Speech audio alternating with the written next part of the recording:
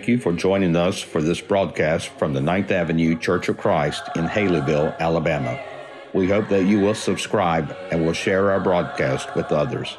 Now, we take you to the pulpit of the Ninth Avenue Church of Christ. Hey, John chapter 4. John chapter 4 is where we're going to jump into today. John chapter 4. We're spending some time with Jesus. That's our goal over the next few weeks. Nothing, no big interconnected series. Just we're looking at Jesus, lessons from Jesus. Nothing big and fancy about it. Just I know that in our lives, in our walks, that every now and then we need to be refocused. We need to be recentered. We need to come back to the basics. Come back to maybe that ground zero point. And I think that this is a good time for us to do that as we're getting ready to launch back into some youth ministry stuff, as we're getting ready to launch back into worship together, as we are seeing our new normal, maybe is the word that we put it, what we're going to look like coming out, post-quarantine church maybe, point 3.0, because we've done so many versions of that. It's good to just maybe step back and go, okay, what are the most important things? And the most important things can be found in Jesus, amen? And I want us to spend some time looking at those things together. So our passage today comes from John chapter 4. Let's start in verse 4.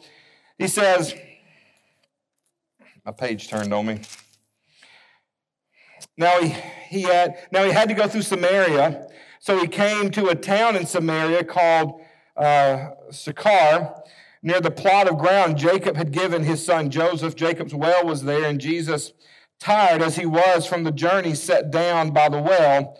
It was about noon. I love that little glimpse in the life of Jesus right there. Jesus, God himself, God in the flesh, got tired. Do you ever get tired? Raise your hand. You and Jesus have that in common. Jesus knows what it feels like to get tired. And this whole next conversation that he's fixing to have that ends up, spoiler alert, this whole community here begins to follow Jesus because of this conversation happened because Jesus was what? Tired. So don't ever think just because you're tired, worn out, and exhausted that Jesus can't use you, that might be the time that you are introduced to that person that you're going to share Jesus with in a powerful way. That's just a little side note. You don't have to pay for that. That one's free. It was about noon when this happened.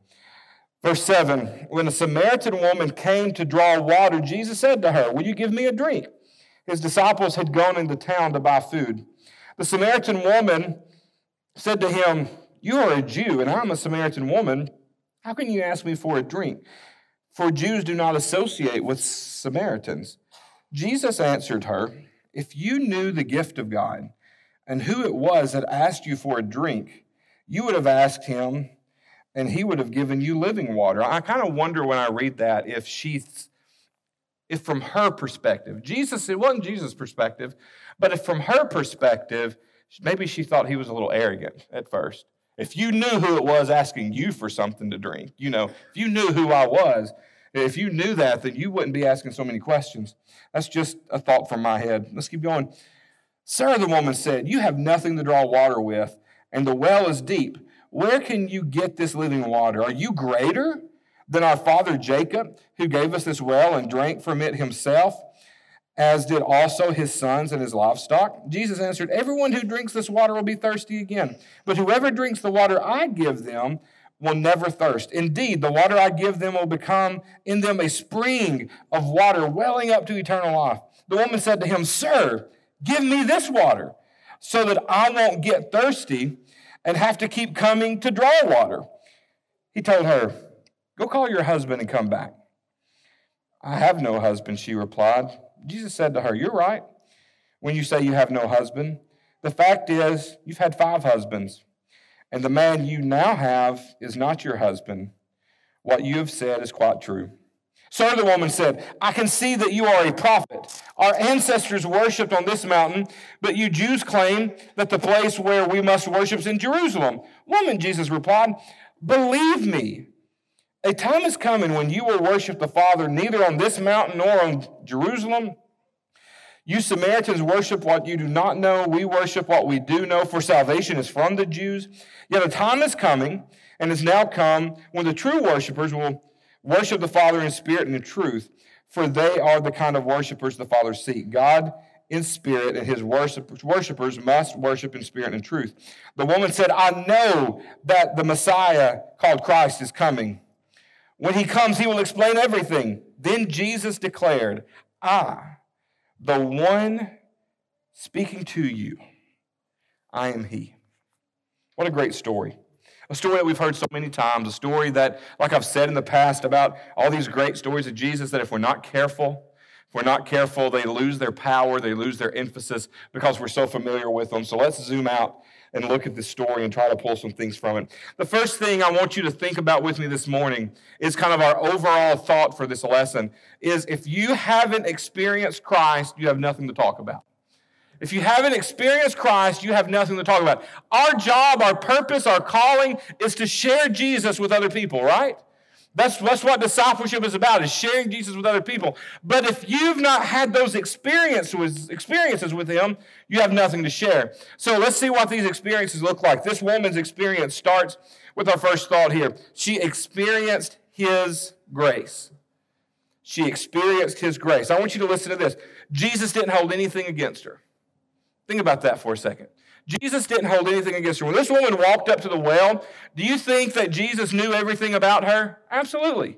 Jesus knew everything about her. And they start having this conversation. And this woman, she has an identity. We talked about identity in class this morning. This woman has an identity, what people from the outside looking in think of her. And it is because of the things that she's done in her life, because of her marriages and those failed marriages, and now this man that she's living with. So as they're talking, Jesus, she's piqued. Her interest is piqued about this living water stuff.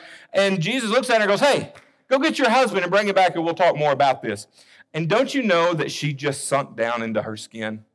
Have you ever been caught in a situation where a truth has been found out maybe about you or something, and you just want to just sink inside of yourself because you're embarrassed, you feel guilty? That is where this woman was. And she just feels awful. But then she replies to Jesus, and she said, this is such an intriguing phrase to me. She goes, I have no husband. I have no husband. Now, we know the whole story, but let's pretend for a moment that we didn't. What purpose, what value comes from telling the truth here for her? Think about that for a second. She's sitting here with a strange man that she doesn't know about, who maybe comes off a little bit arrogant about some things, and they're having this conversation, and he's talking about this strange water, and she's thinking about it from an earthly perspective, even though he's meaning it from a spiritual one. And she's like, hey, I want what you're offering. I want what you've got. He goes, hey, go get your husband, and we'll have this conversation even further. Stop right there. What does it matter to this strange man? Let's pretend that nobody knows it's Jesus, because this woman didn't. Let's put herself in that moment. What does it matter if she lied and said, oh, he's at work? From her perspective, would that have hurt anything? It would have kept her from the shame of telling the story. It would have kept her from judgment from this stranger. She gets enough judgment from everybody else. That's why she's out here in the middle of the day drawing water when no one else is around, because she doesn't want to be judged. But something about her made her tell the truth. And she goes, I don't have a husband. And I love Jesus' response. He says, I know you don't have a husband. As a matter of fact, you've had 5 of them, and the man you're now with, you're not married to. He goes, what you have said is quite true. Let me throw this at you for a moment. What if this woman walked in our building this morning, and we all know her? We all know she's been married 5 times and she's living with a guy. How many of you jump up to greet her? Versus how many of you sit in the pew and go, did you see who just walked in? Can you believe she's here? I never thought is the roof going to fall in? I never thought she'd walk in can't believe she's here. See, God didn't care about that. Jesus didn't care about that. He pointed it out. And then he said, you know what? As a matter of fact, I appreciate you telling me the truth. And even though she had all these problems, all these challenges, all these issues, you know what he still did? He still found her worthy to say this: I'm Jesus. I'm Jesus. He revealed. Jesus was not in the big habit at this point, this early in his ministry. Jesus is not in the big habit of revealing himself to a lot of people. You know, it's not till later on in his ministry that all the crowds are there. You don't see Jesus sitting by himself by a well very often. There comes a time in Jesus' ministry, he gets very little alone time. We talked a little bit about that last week. He gets very little alone time. He's just sitting there. Nobody recognizes him. Nobody has any clue who he is, except his disciples, those core guys that are following him. And he says, I'm Jesus. I'm this Messiah you're talking about, and I'm going to share that with you despite everything that you have done in your life. That's the God we serve, and that's who we're supposed to be. You see, I'm afraid that in our past we have had a faulty understanding of grace as Christians in the churches of Christ. And what I mean by that is we have been so focused, and I'm telling you where I'm coming from here. I'm coming from talking to people that are my parents' age and older, okay? From my parents' age and older, I was having a conversation with matter of fact, one of my former elder's wife last week about this very thing. And she said, I've really struggled with this COVID stuff because I've not felt comfortable going to worship, but I feel so bad for not going. And it's because our understanding of grace has been more focused on method than the Messiah. Does that make sense? Our grace focus has focused on method rather than the Messiah. We've had this idea, if I can get all the method right, if I can get the order of worship correct, if I can get the 5 steps correct, if I can get all the method right, then I can receive the grace of God. Grace is not for people who have everything figured out. Of course, if you think you've got everything figured out, you may need more grace than the rest of us. Grace is for that time in your life where you're trying, you're working hard, but you're going down this spiritual journey and you look over to the side and you fall into the ditch. Something grabs your attention. And no matter how hard you want to get out of the ditch, that thing's got your attention. And grace is when Jesus comes up, he says, hey, let me give you a hand. And he reaches down and he pulls you out of the ditch. And you have that prodigal son moment where you go, hey, Dad, he goes, I'm so sorry I sinned against you. I sinned against heaven. Hey, Jesus, I'm sorry. I fell in this ditch. And Jesus does the prodigal son father thing, the loving father thing. He goes, hey, hush. It's okay. You were in a ditch. You're not there anymore. Let's move on. Let's keep walking. Let's keep going. That's what grace is. Grace is when God has the ability to make your mistakes look like part of his plan. God's grace is when he has the ability, not you, when he has the ability to make your mistakes look like part of his plan. Have you ever had that type of moment where you're like, man, I have totally messed up, but somehow God has made this look like the mistake was supposed to happen? That's what grace is. Grace isn't for the person with all the answers. Grace is for us when we're working and we're walking in the light as he is in the light, having fellowship with him and with each other, and we go, oh, squirrel, and we run off over here, and we know better. And he comes and nudges us back. Hey, get back where you need to be. That's grace. And that's what he gives this woman. Hey, let's not worry about what you have done. Let's focus on where we're going. That's what grace perspective is. So he gave this woman grace, and we need that, and we receive that, and I'm so grateful for that. Let's keep going. Let's go to verse 28, chapter 4, verse 28. So then, leaving her water jar, the woman went back to town and said to the people, come see a man who told me everything I ever did. Could this be the Messiah? They came out of the town and made their way toward him. What an amazing verse. Skip down and read verse 39. Many of the Samaritans from that town believed in him because of the woman's testimony. Here's the next thing I want you to know about her experience. After she received God's grace, after she received grace from Jesus, what does she do? She goes and expresses that grace to other people, tells them all about it. Hey, let me ask you a question. Show of hands. Everybody's hand better go up. How many of you have made bad mistakes in your life? How many of you have made bad mistakes in your life that you're ashamed of? We can make bad mistakes that are like, okay, that was bad, but I'm not going to be kicked out for it, And then sometimes we make those mistakes that we're like, I hope no one ever finds out about this, right? I'm so ashamed of this. There's a comedian, he tells this little joke.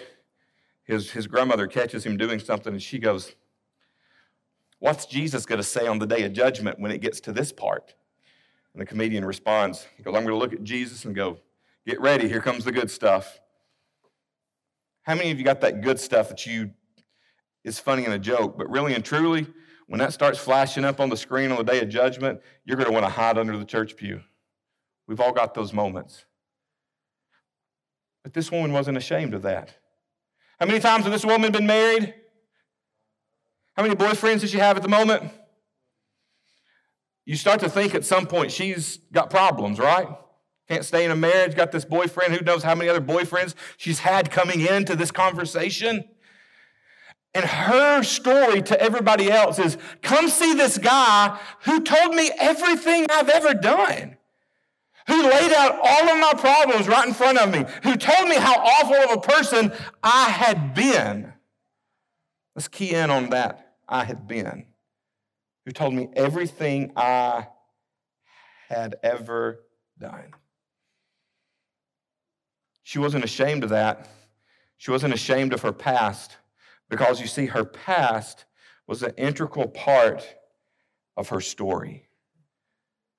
You see, her past is what makes the connection with Jesus so powerful. The thing she needed grace for is what makes her story relevant.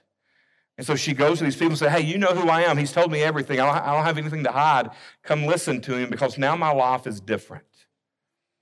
Do you understand that your story, your connection with Christ has that type of impact? Can, will, if you share it. You see, here's the thing.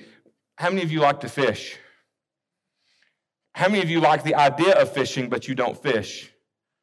Maybe a few more of you. Okay. I got into fishing when I was in Florence, fished for a little while because I was trying to baptize this guy, and we're trying to study with him, and he liked to fish, so I decided to fish. Fishing is not my cup of tea all the time because I have ADD. Sitting in a quiet boat in the middle of the river with nothing going on drives me crazy. That everybody's like, oh, so calm and relaxing. For some people, not for me. But anyway, we ended up baptizing this guy, and it was worth every bit of it. But you know what you learn when you fish? You got to have one of two things. You got to have two things. Patience. Okay, so you got to have three things. You got to have bait. You got to have a hook. If you have bait and no hook, you got to catch a fish. If you have hook and no bait, can you catch a fish? Yes, but it's just because he swam by at the wrong moment, right? He swam by at the wrong moment. Jesus is the hook. That's what grabs people. What attracts people is your story. Your story is the bait. Your story about your life and how it intersects with Jesus and how he has shown you everything you've done and forgiven you for that, that story is relevant. That story is full of compassion. That story is real. Your job, my job, our job as a church is to make this book relevant. Now, I want you to think about how irrelevant, which one? Either one, okay? Pick one you want, Southern or proper, either way. Is to make this book relevant in other people's lives. But the challenge in that is explain to me how a man 2,000 years ago that was born in a little bitty town who ended up being a carpenter and died on a cross, explain to me how that's relevant to me today and what I'm doing and how I'm living. You see the challenge? It's a challenge, isn't it? But the connection is your story. Is how your story intersects with the life of Jesus, how Jesus has made your life better, how Jesus has made your life relevant in a more powerful way, how Jesus has made your life holy, okay? Those are the things that are going to attract people today. You have to have your story, and you have to figure out, this woman didn't have doctrine, this woman didn't have theology, she didn't have methodology. She's even kind of arguing, hey, They say that the Jews say you worship over there, but we worship over here. Who's right? You know, her theology was maybe a little skewed and combative, what she did know. But she knew that she had met Jesus. And she just talked about what she knew. She knew Jesus. And that's what she went and shared. Let me ask you, do you know Jesus? If you know Jesus, then you can share Jesus. And we need to be a church that's sharing. Not only did she share, she invited them to hear more. Not only did she share, she invited them to hear more. Maybe she didn't have the book, chapter, verse. Maybe she didn't have the methodology. How many of you are scared to share your faith because you're afraid you're not going to have all the answers? I think all of us struggle with that at times. All right? If you don't have the answers, invite them to talk to someone who maybe does. We're never going to have all the answers. All right? We're never going to figure this whole book out. We need to keep striving for that. We need to keep working toward that. But don't let your lack of knowledge keep you from sharing the Word of God, because you've got a story, you've got a Savior, and you've got friends. That's the same thing that this lady had. She had a story. She didn't realize it, but she had a story. It intersected with Jesus, and when that story intersected with Jesus, she knew she had to go tell her friends about it and then share more by bringing them to Jesus and letting Him tell them more. So don't be afraid. Don't be afraid. You have a powerful story. You have a powerful ability to share the Word of God with other people. And if we're not telling our story and we're not sharing with people, we're never going to grow. The kingdom's not going to grow. Our church family is not going to grow. People are going to be lost. Okay? People are going to be lost. It is our job to try to keep that from happening. So let's enjoy God's grace for ourselves. Let's also express that grace to other people so that they can know those things. That's the purpose of our lesson this morning. Have something to talk about. Let's go to God in prayer as we wrap up. God, we thank you for today. We thank you for everything that you give us, the love that you share with us, the mercy and grace that we have. God, help us to understand that in a more powerful way than ever before. God, we just thank you for sending your son Jesus. We thank you for that love that came from that sacrifice, the hope, the assurance that comes from that, God. God, I thank you for this church family. I thank you for the strength, the love, the overcomingness that this church has to face challenges and to move forward through them. Help us to accept the challenge of sharing our faith this week. And just to tell someone about Jesus, to just tell our story and what Jesus means to us. I thank you for this lesson from your Spirit today. Help us to take it and hold on to it and grow. It's in your Son's name we pray. Amen. There is beyond the azure blue a God concealed from human sight.